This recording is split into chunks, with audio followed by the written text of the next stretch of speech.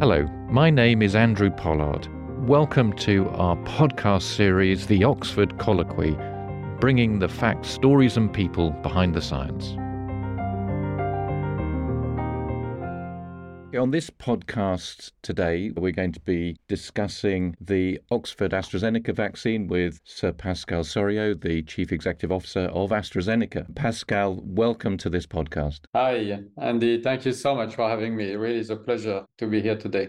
Pascal, AstraZeneca is a huge pharmaceutical company and with reach across the whole world. And I've seen reports this year that it's one of the fastest growing pharmaceutical companies. How do you manage to keep an eye on all of that enormous global operation as a CEO?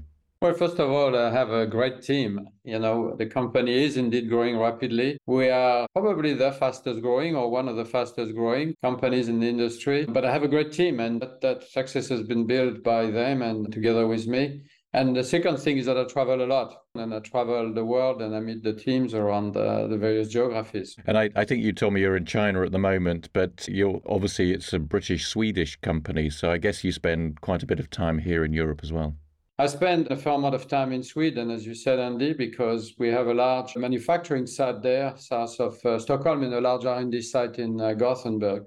I also spent time in the UK, of course, and I also spent a lot of time in the US. We have an R&D base near Washington and another one in Boston, and our commercial head office is in Wilmington, Delaware. So as you can see, many places to go to. And is that part of your style of leadership, is actually being there with all of the, I guess, mostly the senior staff in these places, but to make sure that you're there a presence in these many different sites around the world, but with both R&D and manufacturing and so on? Yeah, absolutely. I don't really have an office anywhere. I have a workstation everywhere.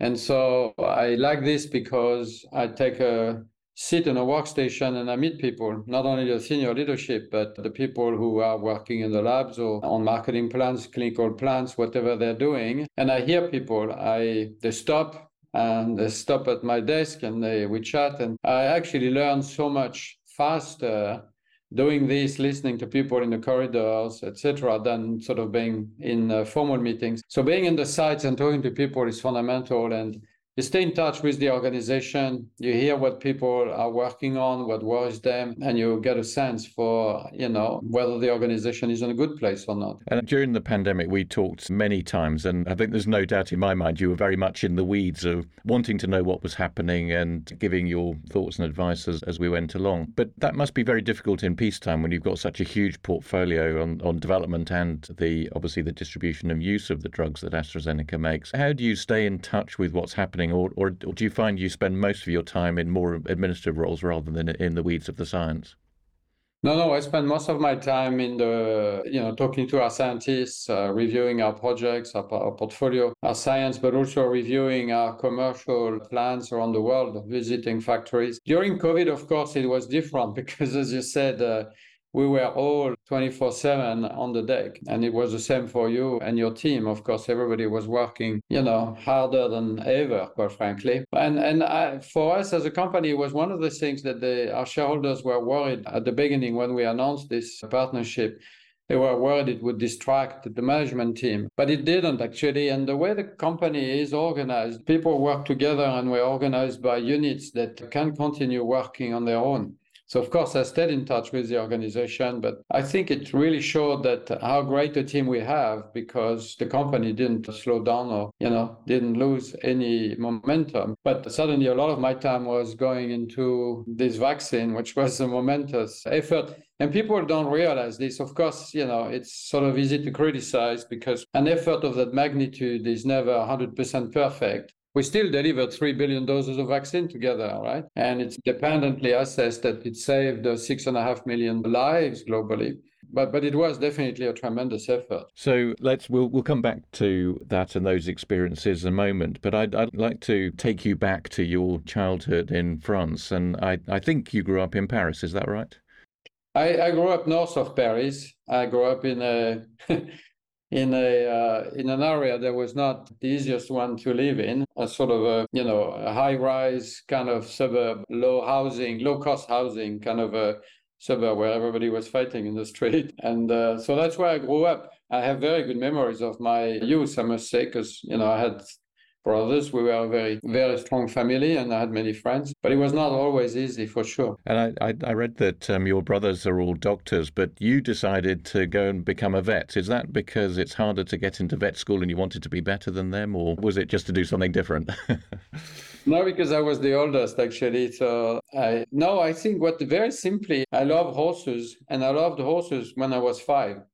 And my parents didn't have any money for me to go horse riding, so I never was able to horse ride until I was 15, 16, and I made some pocket money to pay for horse riding lessons.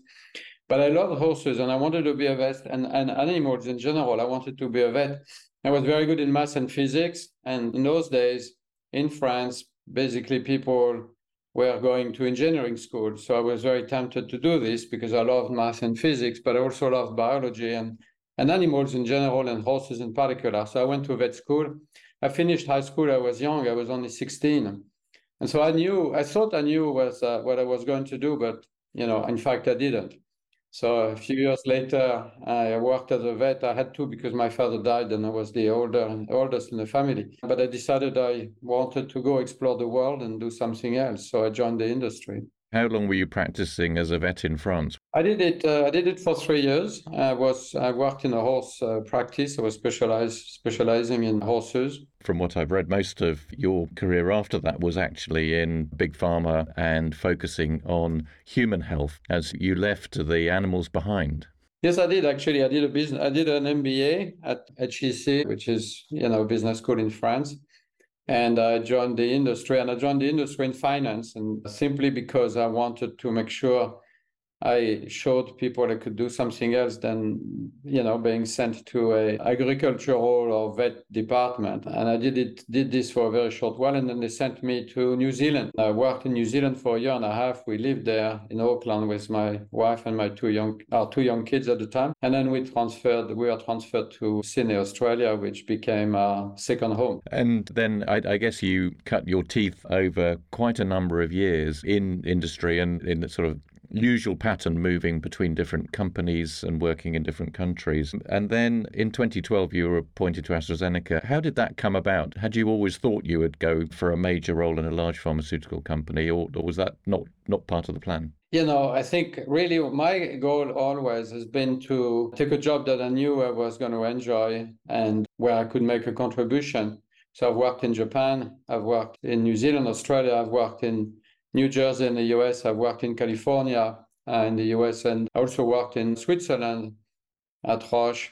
And I had a great job at Roche. I was never going to be the CEO because the CEO was younger than me at the time, and we had good relationship. But I could have stayed at Roche, and I was approached to see whether I would join AstraZeneca. And AZ, life is a little bit strange sometimes. I mean, AZ was a company that I'd admired a lot when I started my career and I was in Australia. There were two companies I admired. One was Roche, the other one was AstraZeneca. I'm lucky enough, I worked for both of those. But when I was approached to join AstraZeneca, I thought, well, it's a company that I admired a lot. They seem to be going through a difficult patch, and I jumped in. Some of my colleagues at Roche at the time called me suicidal because they said, it's going to be tough. And it was actually tough, but it was also a great pleasure working with so many great people. And so if you look over the more than 10 years now you've been at AstraZeneca, and as we talked about at the beginning, this very rapid growth that there is at the moment, is that because of the ideas business-wise around looking for what is out there in biotechs and in smaller companies and acquiring those, or is it a lot of what's driven internally in the R&D departments in AstraZeneca? It's actually both, Andy. I mean, our values start with we follow the science, and the second one is we do what is right for patients. At the end of the day, I always tell people, what we need medicines that will make a difference to patients and the way medicines is conducted.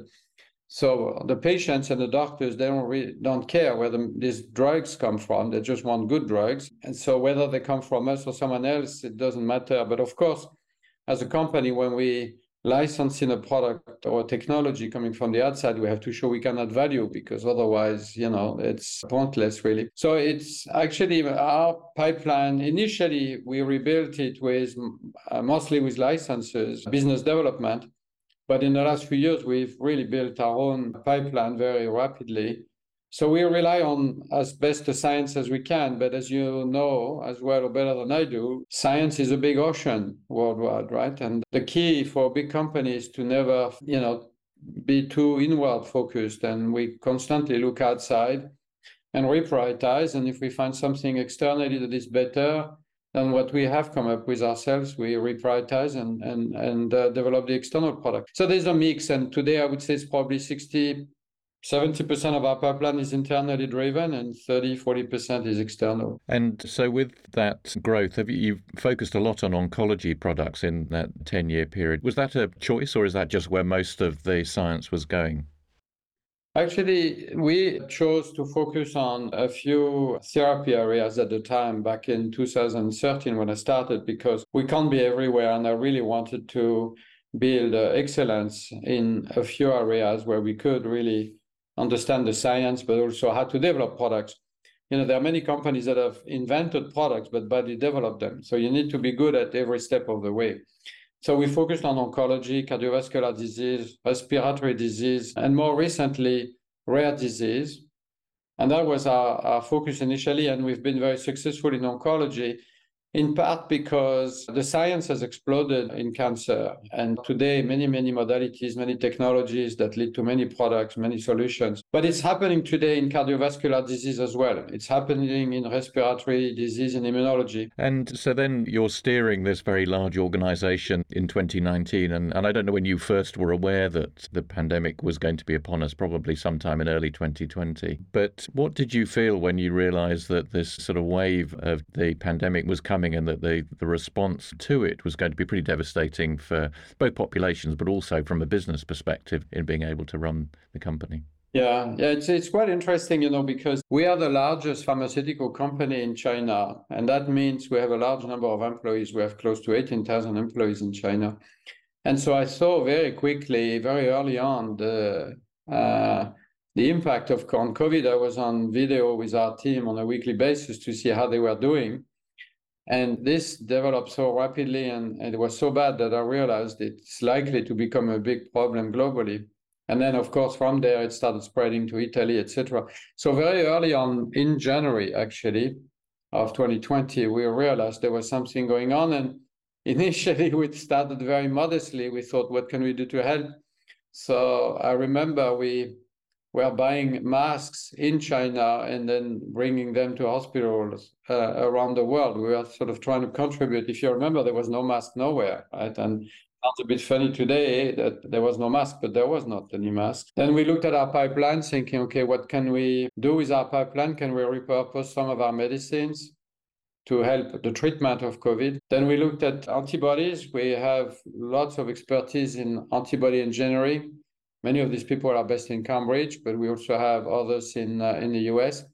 And we got working on our long-acting antibody to treat COVID, but also to protect the people who are immunocompromised. I think it's important to remember vaccines are great, but they don't really work very well in people who are very immunocompromised, like people with cancer or who have been transplanted. And finally, in the course of thinking about what else can we do, we just came across you guys at Oxford, and we talked with John Bell, and we, rapidly agreed that together we could do something that would have an impact. But, it was suddenly a big undertaking. But I think we started talking in April of 2020, and by May we were already working together. But you, Andy, had already started working back in January, of course, and you were already quite advanced with the clinical development. So when you were thinking about making a partnership with Oxford, and you'll remember at the time the media was saying, why partner with AstraZeneca? They don't know anything about vaccines. I think that's it is a fair comment. I mean, you had acquired a company in the UK which was making influenza vaccines, but actually that wasn't a part of the core business of AstraZeneca. So how did you, both internally in the company and I guess also with your investors, persuade people that this was a good idea to move into this space? Yeah, it's a really good question. I mean, first of all, when people say that, I think they should look at the facts. And, the 3 vaccines that have had the most impact in the world on COVID were made by us. Moderna, smaller volume globally, important in the US, in Europe, but initially limited in impact because their capacity, their volume was limited. And Pfizer, so Moderna was not a vaccine company. We were not a vaccine company. Pfizer was a vaccine company. But there are many other vaccine companies in the world, and they were nowhere, right? Yes. I think that's right. The Sanofi and GSK and Merck are all very large vaccine companies in Europe and the US who were working on vaccines but didn't bring any to market early. Yeah, and that's, I think everybody tried, I guess, but it was not always easy to develop those vaccines quickly and then to build a capacity. I think what actually it was almost helpful to not be in vaccine because it was a big undertaking. Some people at the time were saying, it will be like the 2009, not even a epidemic, let's call it. It will come and go rapidly. So there's probably no point doing it. We didn't think like this. And because we are not necessarily in vaccines, we actually decided to scale up and build a network of factories around the world, and have every region, supplied by their own network of plants. So I think in a way it sort of helped us. We're not totally outside of vaccine. We have a flu vaccine for children, which is used a lot in the UK in particular. But we have a very modest presence in vaccine. But I don't think in the end it really created an issue. In fact, first of all, a lot of the expertise was with you at Oxford. And secondly, it enabled us to just say, okay, well, let's do that. Now, internally, you asked me the question internally. I never had anybody internally who told me, it's too hard, it's risky, we're not going to make any profit. Why are we doing this? Everybody actually jumped in and said, well, let's do this. And again, it was not perfect. We had supply issues in Europe, but the rest of the world worked very well. The UK worked very well. So it was not perfect, but I think we delivered, again, 3 billion doses. And this vaccine saved the largest number of lives globally, even more than the Pfizer vaccine at the time, in the first period of time of about 12, 15 months. And you mentioned the deal with Oxford University, which was that the vaccine should be developed not for profit or low cost. And that arrangement is a bit different from how one would normally get involved in development of any new product, and clearly wasn't the approach taken by the other major developers. How did that go down, particularly when in the commercial world that you have to exist in as part of your job as CEO? Yeah, it's a good question. Internally, as I said, basically our people took great pride in doing this. And they knew it was for no profit, but nobody hesitated, and it created an enormous amount of pride, as you can imagine. The board was very supportive from day one, and I was not sure our shareholders would be supportive, but I realized very quickly they were actually. And the reason is very simple. First of all, they are people like you and I. They wanted this issue to be dealt with. They wanted this pandemic to go away. And secondly, but it's important to keep in mind, if you're a large investor, like if you're a pension fund, and you are a large investor, you're going to be an investor for the next 30, 40, 50 years. And that means you want the economy to be robust. And if you have a pandemic that kills people, ultimately it will affect the economy. And if you are an investor, the economy, if the economy is affecting, the value of your investments diminishes. So I think there was an interest also for investors to see people protected and the economy protected, so their investment could be protected. But the main thing is, I think they're simply normal people like you and I, and they wanted this pandemic to be addressed. And I suppose when you were thinking about the decision of partnering with Oxford, you also discussed that with your family, and you told me a story about talking with your children about this, and they gave you some advice. Yeah, they did. And they really did. They really told me that I had to do this. Two things they've reacted the same way to. One is climate change, and two is this vaccine. And my kids told me, you got to do this, otherwise, how do you face up to us and your grandson in particular? So there are times in life when you need to step up and contribute and do the right thing. So very importantly, helping set good, sensible policy at the top of AstraZeneca. That's very good to know. So I think the other thing which was very striking at that time was your head of vaccines at the time on the clinical side, Tonia Villafana, said to me that a key part of the early bit of the partnership was to work very closely with us, but not to interfere because of the risk of changing the approaches to development that could then have slowed things down. And I think that was a brilliant decision, particularly knowing the difficulties that you'll be aware of when you're working in big pharma, of managing the process of clinical development is very complex. And I think that's probably one of the key things that got us, even in 2020, to having a product at the end, is that we didn't then hand everything over and stop what we were doing. We just carried on going. And I think that was a brilliant decision to do that. And then absolutely key, as you said, was that global distribution of manufacturing, which is a really heavy lift. I think people won't really understand how difficult that is. Normally, manufacturing happens on one or two sites around the world, but this was more than 20 sites that had to be set up to make the same product at the same quality. And I can't imagine how your team actually achieved that during 2020, so things were ready to go in early 21. Yeah, Antonia has really been a key leader in our organization in that vaccine project, but her whole experience has been in this space of protecting people, either with vaccine or alternatively with antibody. In terms of manufacturing, we partnered with 25 organizations and companies, what we call in our industry CMOs, contract manufacturing organizations. So we had a network, so we had a dedicated supply network for the US, one for Latin America, one for Europe, one for the UK.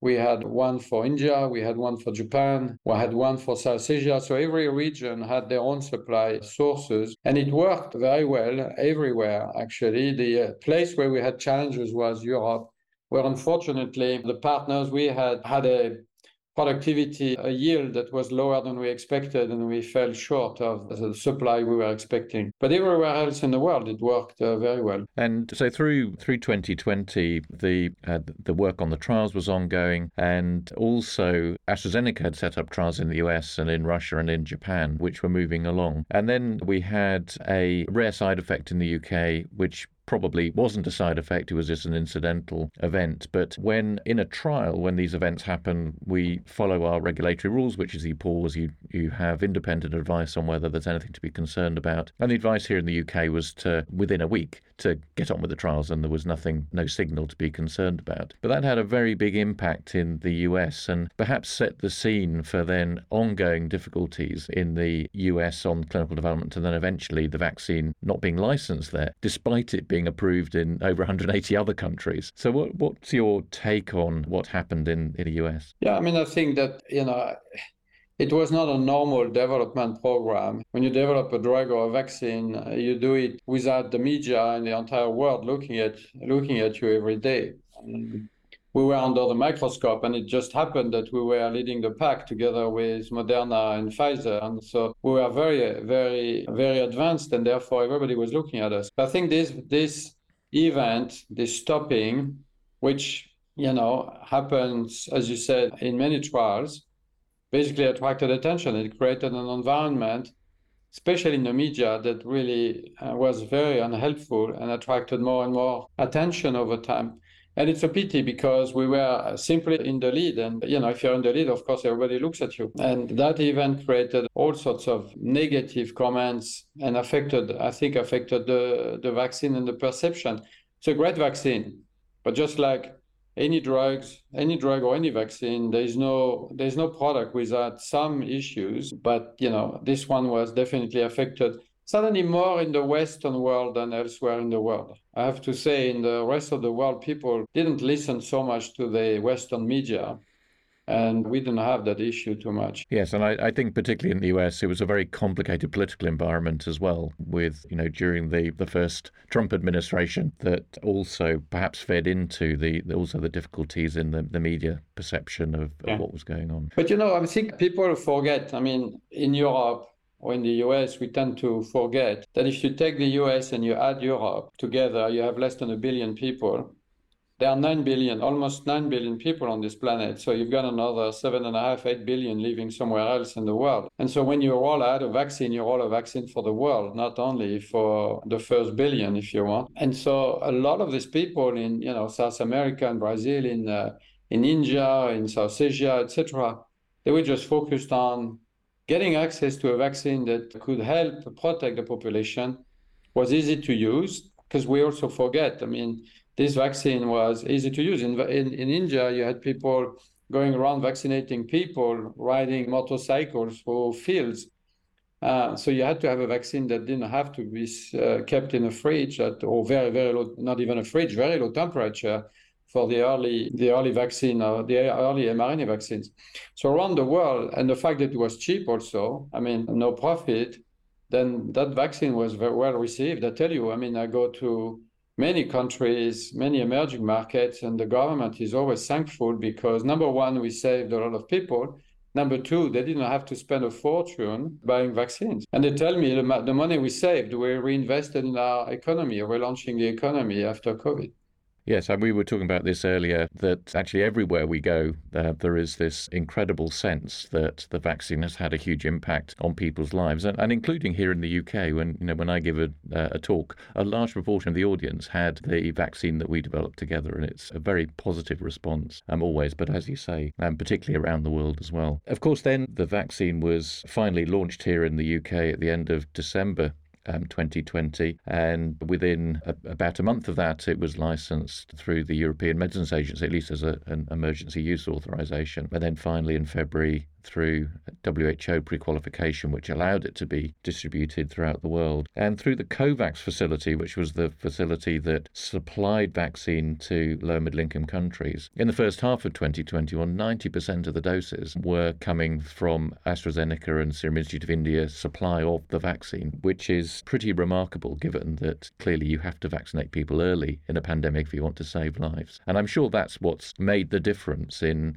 those figures you quoted earlier of it saving more lives than other vaccines, according to the analysis that's been done. Absolutely. And the fact that many of these countries basically for a long, long time didn't have access to any other vaccine but this one. Because the mRNA vaccines were kept, they were not kept, but they were essentially used in the US and then subsequently in Europe. And they were also more expensive. And so there was little left for the rest of the world. So I think you could look at it and say the industry as a whole did a good job. There was no plan like this. It just happened.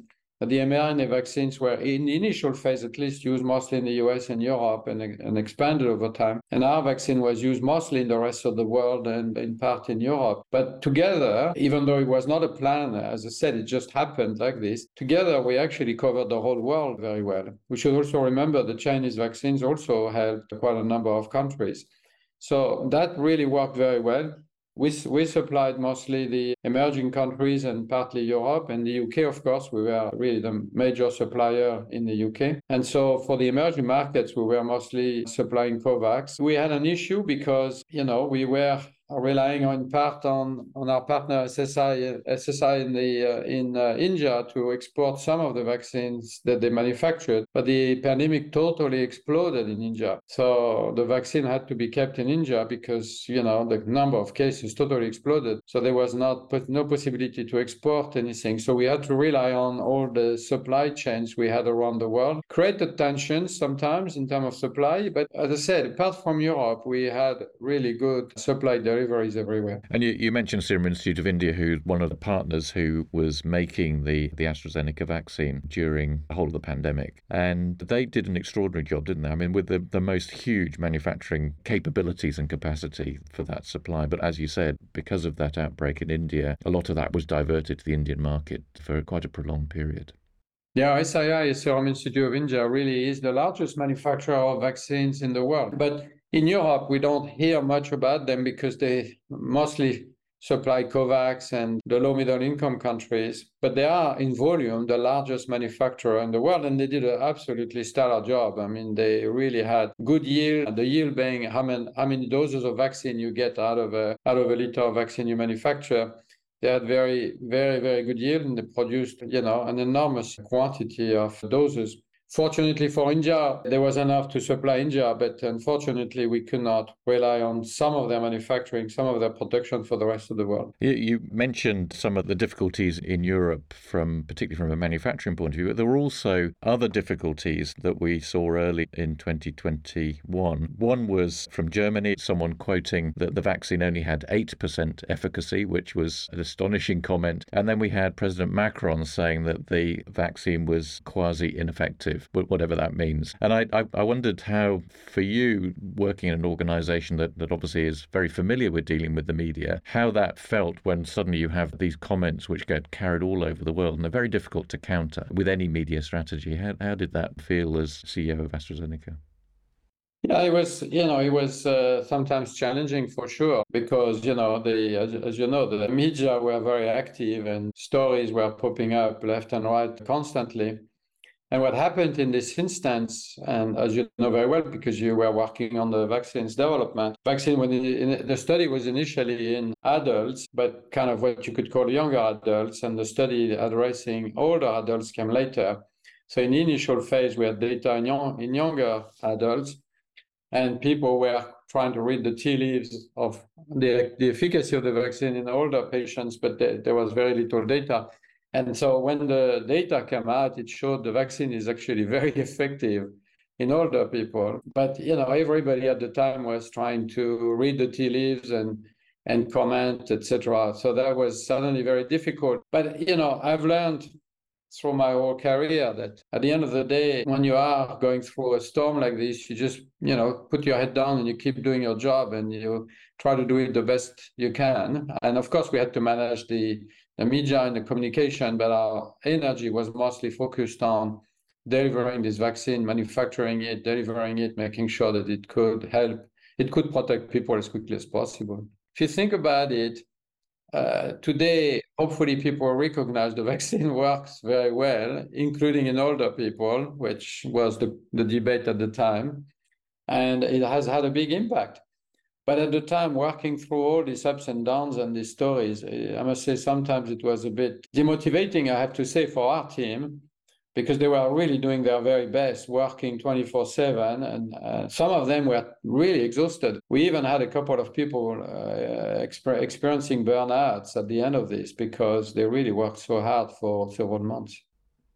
Absolutely, and I think that's been a fairly universal experience, not only for people working on the vaccine, but in many sectors where people are in the front line.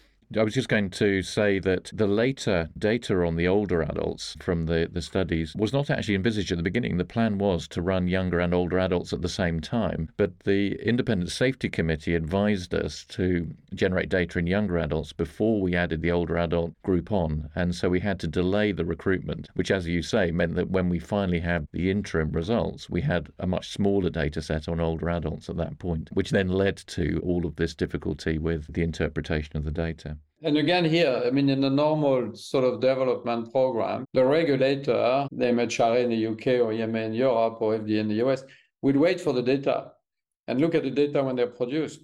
But here we were constantly operating under the microscope of the media, and everybody became an expert. The politicians were experts in science and knew everything about vaccines. And some scientists became political experts. So everybody was an expert in the whole story and expressing opinions. It was really a difficult time for everybody, for sure.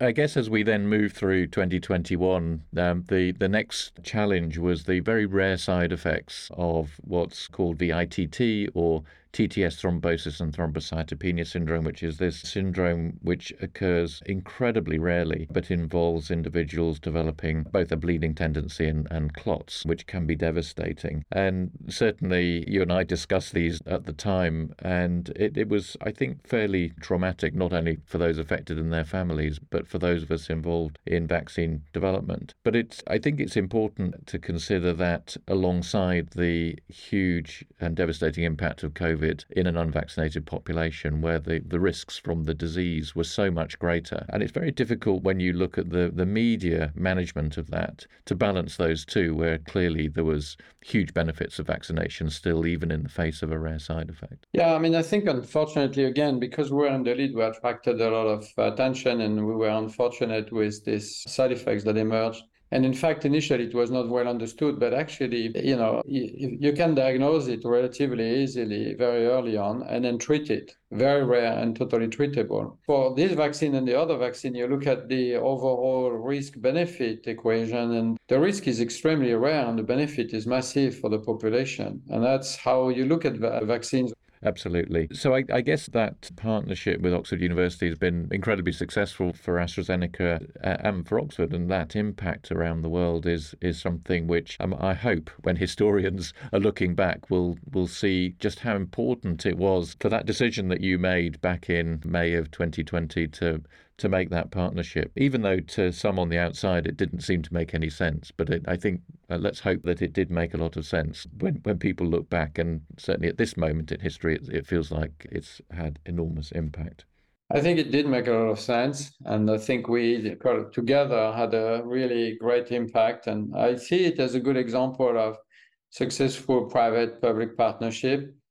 I mean, public-private partnership are not always easy, and different people will have different views. And of course, like in any partnership, you don't always agree, but overall, it was a very, very successful partnership. I think we worked very well together and delivered something that was very meaningful. And I can tell you, for our company, apart from feeling we did the right thing and help people, which is our mission as a pharmaceutical company, it also created an enormous sense of pride and a great commitment by our employees. Even today, I was in Japan 2 weeks ago, and people were talking about it. And this week I was in China, and some of our people from India, the team from India came because we had a regional meeting in Shanghai, and they were talking about it.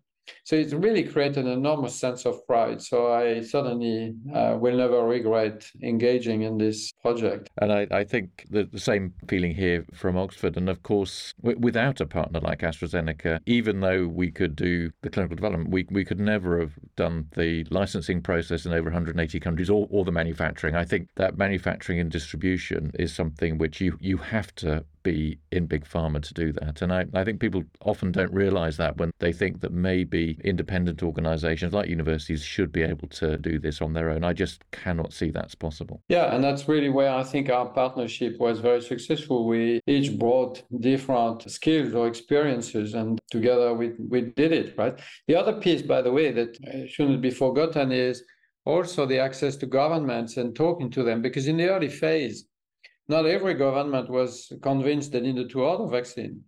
Some governments thought, well, let's wait, because people think when they need it, they just go to the department store and they pick it up from the shelf. Vaccines manufacturing is complicated. You have to order it, right? And so going around the world, talking to government, alerting them of this threat and showing them the timelines about manufacturing also helped making sure they placed orders so they could get the vaccine when they needed it. So, Pascal, if you'd finished veterinary school, what might you have done differently if you hadn't gone into the pharma industry? What could a Pascal Soriot life have been like if it wasn't this one? I think I probably would be a horse vet. I mean, I love horses, and I had a good practice. I was working a good practice, and so I could do this, or I could have a farm. I love animals. I love farming. So that's probably what I would do. And half of me is still there, So I've never regretted. Of course, I enjoy very much what I do, and I've worked with so many people that are both smart and very nice to work with, and I've experienced so much diversity in the world that it really has been an amazing, very rewarding experience.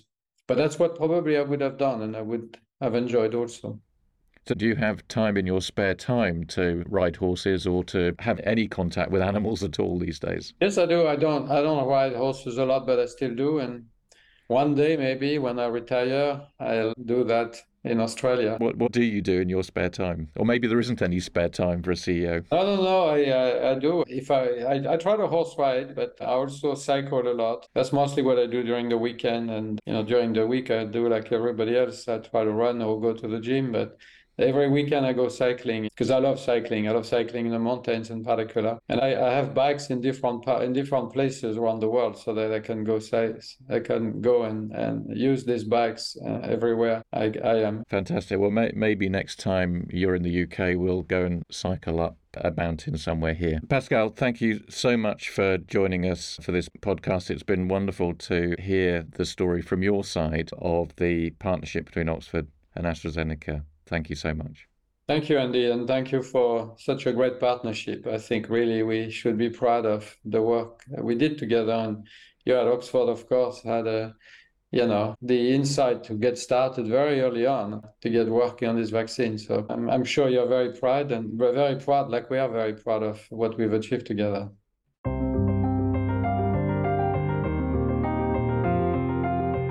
That was the Oxford Colloquy. Thanks for joining us in our podcast, bringing you the facts, stories and people behind the science. So you might be wondering, what is a colloquy? We've called this podcast series the Oxford Colloquy. Well, a colloquy is a discourse or a conversation, and hopefully you'll agree that that's what we've been having.